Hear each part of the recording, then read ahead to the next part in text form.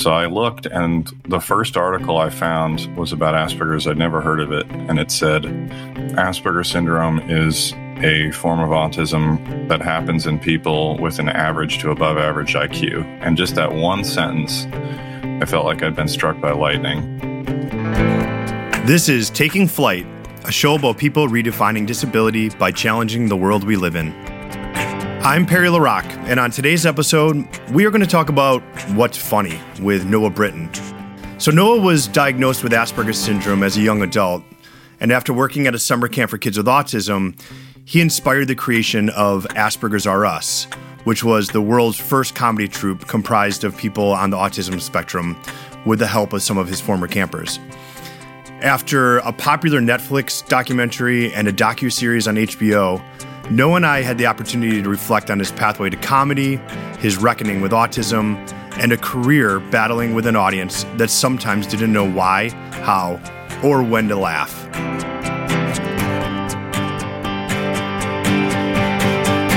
In one of the scenes in your Netflix documentary, you tell the story about when you first received your diagnosis, and you said you skipped all the way home because you were so happy? Yes. I can show you my actual diagnosis, too.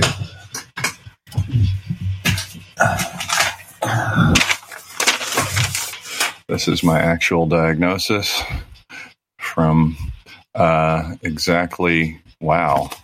Is that right? How old were you? Yeah, 18 years ago, so I was 20, a long time ago. So you were diagnosed late? Well, chronologically, it was relatively early. The reason I wasn't diagnosed when I was younger is that I'm old, and no one knew what Asperger's was before 2002, or really before like 2004. So, what was the experience like prior to that? I was very confused by many things. I felt a lot of shame over what I later learned was totally normal Aspie behavior. You know, I'd be arguing with my mom, and she'd be like, your tone of voice is really inappropriate right now. And I'd be like, I can't help it. And she's like, yes, you can. And so I just felt like I am bad and my mom hates me and I don't know what else to do. And I felt terrible about myself. Hot damn. How about somebody's calling? Meet Noah's dad, Dave Britton. Oh, guess who's calling me? You can answer it. We'll have him on. Hello. He wants to know if I got on the call with Perry. I'm talking to Perry right now, and there's a phone call interrupting our conversation.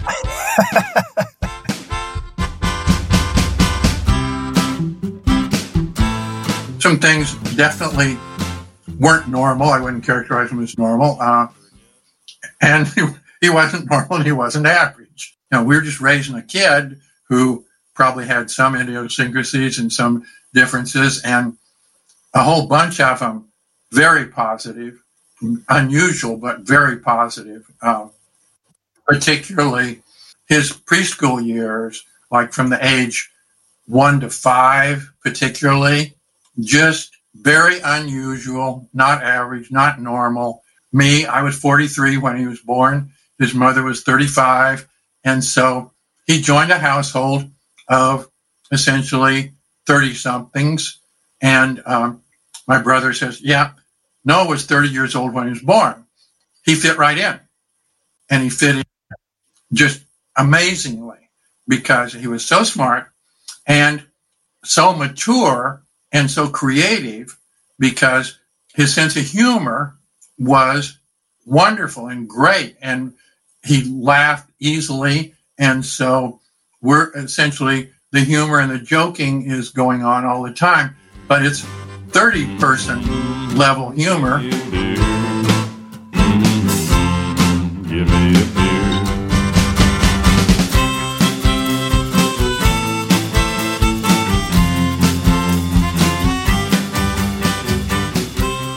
The diagnosis was really liberating because it made me realize I was correct that I'm not doing this stuff on purpose and this isn't something that I chose to do. And so it alleviated a lot of that guilt that I had and internalized for years of doing stuff that other people didn't want me to do. So that was huge. That was why I skipped home right after I got the diagnosis, because I was like, okay, it's not that I have been a bad person. It's just that this thing makes me be different. So the real story of how I got my diagnosis is I went to a class called Disabilities in Education and Public Policy. It was really bad. I learned very little, except 1 week our professor said, find a journal article about giftedness. So I looked, and the first article I found was about Asperger's. I'd never heard of it. And it said, Asperger's syndrome is a form of autism that happens in people with an average to above average IQ. And just that one sentence, I felt like I'd been struck by lightning. I mean, I'd never in my life found something that rung so true and explained so much all at once. I mean, it's like learning to read just in terms of the immediate impact where like, oh, wow, now I understand all these symbols mean something. Like it was that intense. And it was like divine in terms of the impact of it. So I went to the free psychologist on campus who had never heard of it. And I just sort of summarized why I think I have it. And he was like, all right, I'm going to do some research and get back to you next week. So what year was that? And this was in 2002. So I came back next week and he was like, based on my research, yes, I think you do qualify. Also, did you know lack of eye contact is a symptom of Asperger's? And I was like, no. And also I didn't know I didn't do that. And he was like, so that's something else to remember. And he gave me a list of the positive stuff about Asperger's. And I was like, I don't really need this. I don't feel bad about myself. Like I feel pretty good about the positive stuff. What I need is something to work on to overcome some of these issues I've been having in my life. But there were plenty of sources for that. Also, Aspies have trouble with change, right? So having trouble with change means you don't grow and alter the stuff you are taught when you're young. So when you're 5, your kindergarten teacher says, tell the truth, and you internalize, this is a rule that I will follow 100% of the time forever. I think Aspies are better off when they're given at the very beginning, when they're given the specificity of like, tell the truth in situations where it's not going to hurt somebody, perhaps. Anyway, so what I did was I took that very literally and was honest all the time to everybody. And so a girl in my 11th grade class was like, I'm taking this guy to the prom. And I was like, oh, he doesn't like you. And she was like, oh, we're just going as friends. Like she was kind of backtracking and ashamed, which I couldn't tell at the time, but in hindsight was the case. And I was like, no, he despises you. And she walked to the bathroom and threw up. And I had no idea why everyone was mad at me because I was like, I'm telling the truth. This is what you're supposed to do. I don't understand why this is a problem. And later, after the prom, my friend who she took was like, it was okay that you said that because I think it got her to leave him alone when he really did dislike her. And I don't know why he went to the prom with her, I guess. It's so absurd for me to imagine feeling like you have to do something that you don't want to do just because everyone else is doing it. Like it never made sense to me. Like if you don't have someone you want to take to the prom, don't go. Like, why did he go? Like, it must have been a horrible experience for him to be around this person he didn't like. Like, who benefited from them going? So,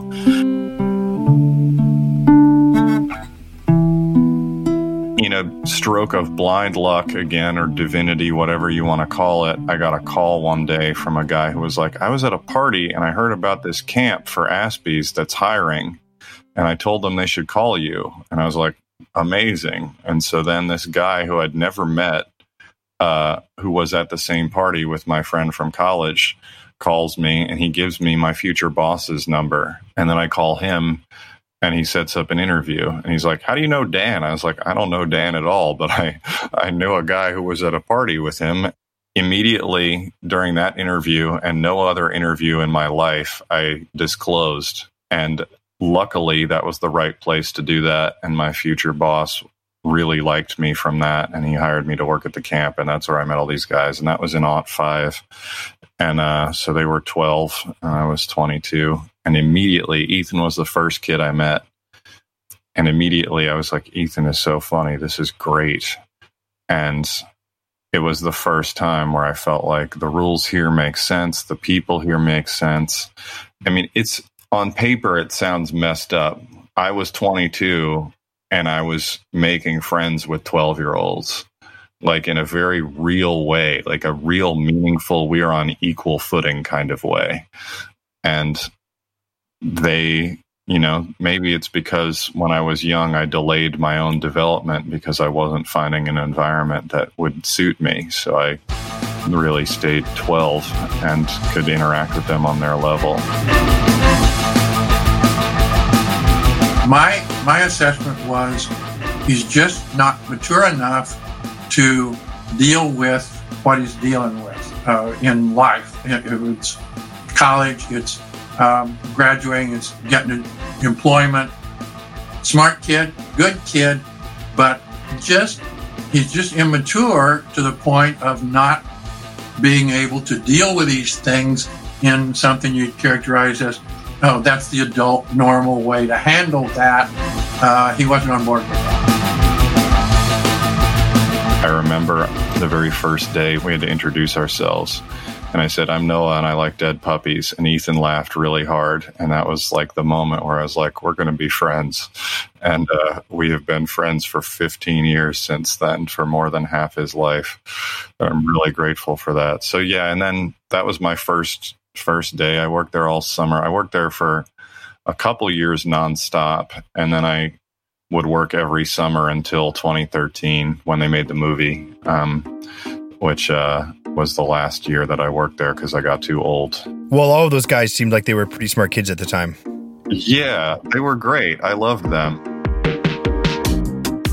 In 2006 was when I ran my own group, and Jack, Ethan, and New Michael were all in it, and they were all so funny. And then in 2008 was really when New Michael came into his own, and we became really close. Like, he was 15 and I was 25, and we were like I would call him for fun because that camp did something that they wouldn't do anywhere today. But they were like, look, if you are close with one of the campers, we encourage you to have a relationship outside of the camp because it's good for you to have sincere relationships with them. And it was interesting because, yeah, they would never let you do that today. They have this sense of like distance.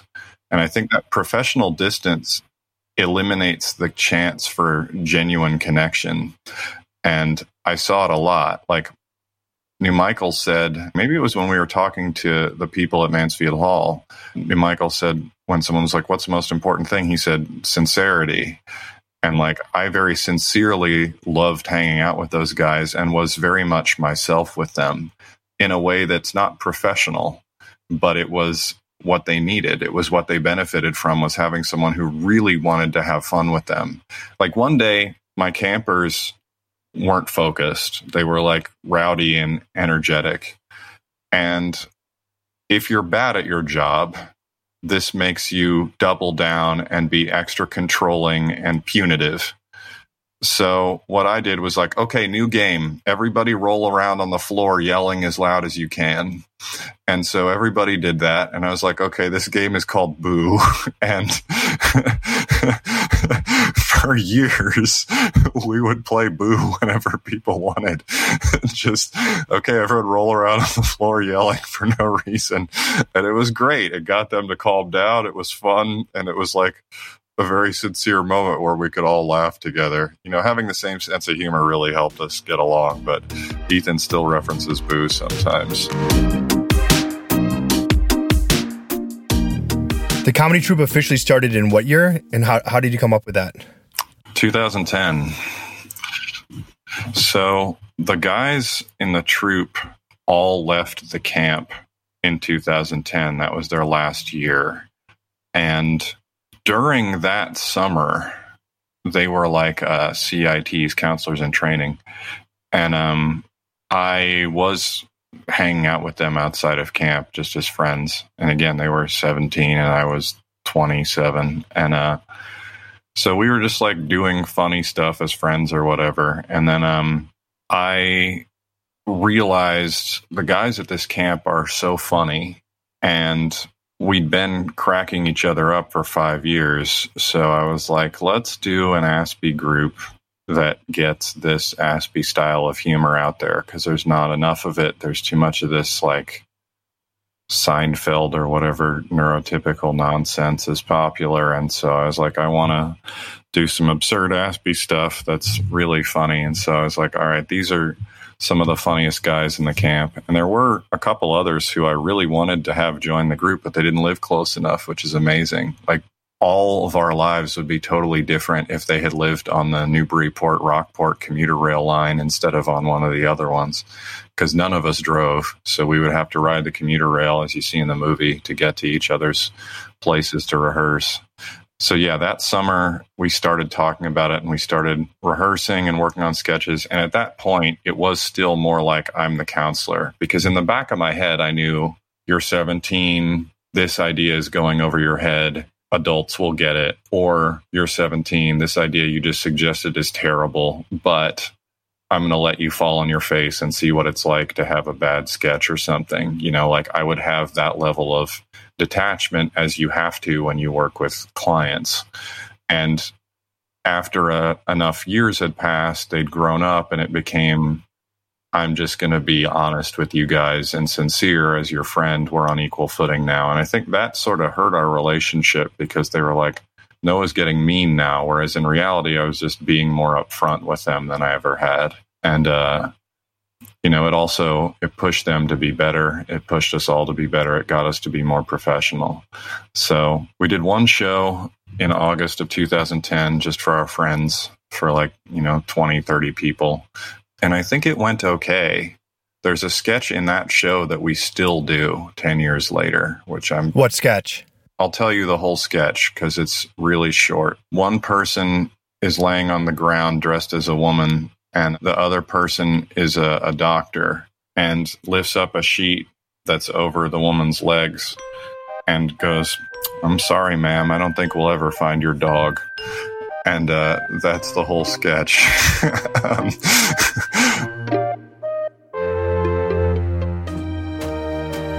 So we had this conversation a while back when I first met you, and you had told me that you don't want people to come and see your show because you all have Asperger's. Yeah. But then again, your troupe's name is Asperger's Are Us? Well, so the worst and best thing we ever did was name ourselves Asperger's Are Us. So when we formed the troupe, I knew in the back of my head, this is Aspie comedy made by Aspies for Aspies. So I want that to be clear in the name. I was like, so I want Asperger's in there somehow. You know, it's deadpan, it's absurd, and there's no connotations. That's an important detail. A lot of neurotypicals like to think there are connotations in what we do, and there are not. So people are like, oh, that's so funny that this character does this because it's like a reference to that. But no, it's never a reference to anything. It's just funny or silly, and that's it. So the Aspie comedy we write, it's a specific style, and there are Aspies with different senses of humor, which I did not know at the time. I did not know there are Aspies who are into like Scary Movie 3 or whatever, just like stupid stuff that doesn't have any comedy to it, but is just references to things like that. That was something I filtered out. I had worked with a lot of these people and been like, you're not funny and you have a bad sense of humor, but I wouldn't say that. It would just be in the back of my head. But so when we were writing the first show, one of the guys who used to be in the troupe but isn't anymore came up with a sketch about a toy store that only sold toys for Aspies. And he said, and it would be called Asperger's Are Us. And I was like, this isn't a funny sketch at all, but that's a great name for the troupe. And the reason I latched onto it was entirely because it was the first name anyone had come up with that had Asperger's in the name, and I really wanted that. At no point did I think about the fact that the grammatical incorrectness of it is a reference to autistic people being stupid. In no way did that occur to me, because I never thought of autistic people as having any kind of connotation of being stupid or being bad at grammar. And it took me completely by surprise when people would be like, the name's so funny. And I was like, well, I literally don't know what you mean. Like, it's Asperger's and then it's a toy store parody. Like, what Like, I didn't think about the meaning of it at all. And that, again, was a huge mistake on one level, but it also completely by accident brought a lot of people in to pay attention to the troupe who were like, oh, you guys are like making jokes about being autistic. That's so funny. But like, we never did that. And we would really be against that. And it sucked that people thought that was what we were about. And oftentimes people would watch an entire show where we would do the gynecologist dog sketch and afterwards be like, it was so funny when you guys made fun of being autistic because of this thing. And be like, no, we're not doing that. We've never done that. We've always said in press, we don't do this. And it sucks that people think that. For one, I actually think the humor is hilarious. And Thanks. if you remember, so I helped you guys out with your sound when you guys were at the University of Vermont. At the last minute, you guys made me do it from backstage. And there was a scene where the audience wasn't laughing as much as I thought they should be, but I was laughing really hard backstage. And people were like, we could hear you laughing backstage. Anyway, and for that show, I was trying to entice you guys to come up to Vermont. And that week was actually Autism Awareness Week. And I told you we would donate all of the money, and you immediately said, we're not interested. We will come and do comedy, but we're not going to come and do comedy to support autism. Yep. And at that moment, I think I understood you guys a lot better, and it made so much more sense to me. And I understood the irony in the name. Mm-hmm. But how exactly do you go out there and tell people that you're not doing comedy about autism when you have Asperger's in the title, and you want to be funny because you have funny jokes, and you're not funny because you have Asperger's? It seems like you have a needle to thread there. Sure. I mean, the reason for the name is we do Aspie comedy. We do comedy that appeals to people who love Airplane and Stephen Wright and, absurdist jokes that aren't built on connotation, that are not based on awkwardness or some nonsense like sitcoms are. Stuff that's, it's funny to a subset of the population who have this style of humor, which is way more prevalent among people with Asperger's. That was always our goal, was like, we're interested in entertaining people with Asperger's who like funny stuff like this. We are capable of doing comedy that I would consider bad, like, uh-oh, I walked in on you while you were changing your pants, like that trash comedy that I really would love to just like eliminate completely. And so the goal was, I want to increase the amount of Aspie comedy out there. Honey, can you come in here, please? What is it, baby? I got some big news. Yeah? I'm pregnant. Oh, wow. That's really, really amazing news. I know, I think we're ready. I'm pretty shocked. But I have some news, too. Yeah? It's going to make your news doubly amazing. I'm bubble wrap.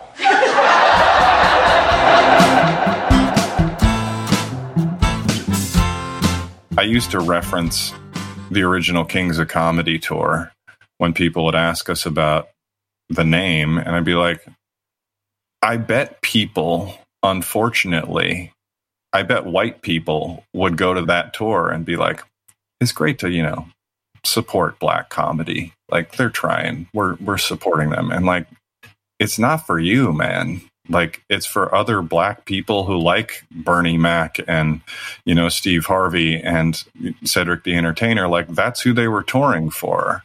But I bet there were white people who are like, oh, it's cool to like, help them out. I'm like, dude, like, go away, go watch Benny Hill or whatever. Like, this is, if you love it, awesome. But like, otherwise, like, what are you doing? Like, these people don't need your pity, and that's what inspired my shirt. That's, I don't need your pity, was I was so tired of people being like, oh, these poor boys, they're trying so hard and they're just not very funny. But like, no, you don't get it. Like, there are so many puns that are flying over your head and there's so much absurdity you're missing. And it was endlessly frustrating. And I think that led us to decide we didn't want to do this anymore because it's such an uphill battle.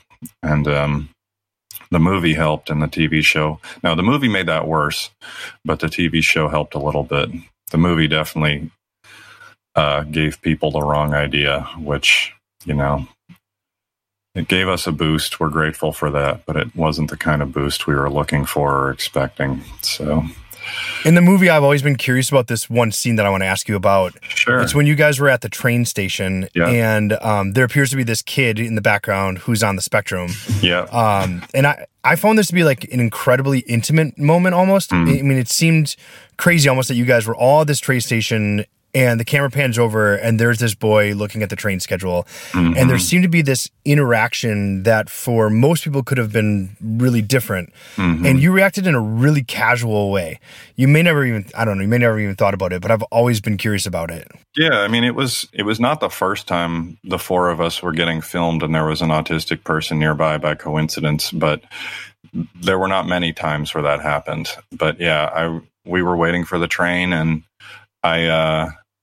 I saw this kid and I was like, my Aspie-dar is very strong. So I saw this kid and I was like, this is an Aspie for sure. And immediately the filmmaker was like, we got to film this to the other cameraman.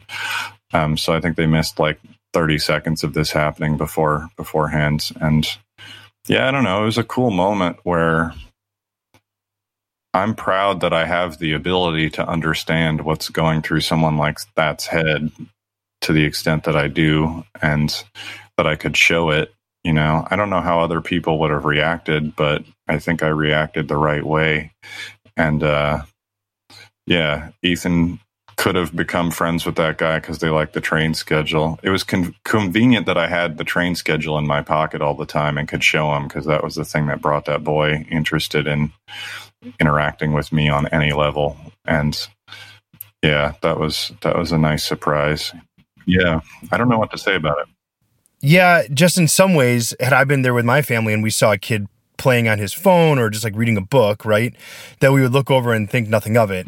And you had the same sort of reaction and thought, hey, he likes the train schedule, whereas a neurotypical family might look over and thought he was acting strange or that kid must have autism. Right. And you interpreted it in much more of a non-stigmatizing, normal way. Yeah, I mean, it's ridiculous that that's an exceptional thing that I did, I guess. But yeah, it's I don't think it was exceptional as much as it was just natural. Yeah, well, I guess the fact that I did that being notable, that's unfortunate. That should be what everybody does in this situation. But yeah, to me, it's just kind of the normal thing you would do, because like Aspies have been my world my whole life. So after I got diagnosed and met some of these boys in the troop and at the camp, I realized, oh, this is not the first time I've met autistic people. Like, my friends from high school are not just nerds, like we have other things in common too.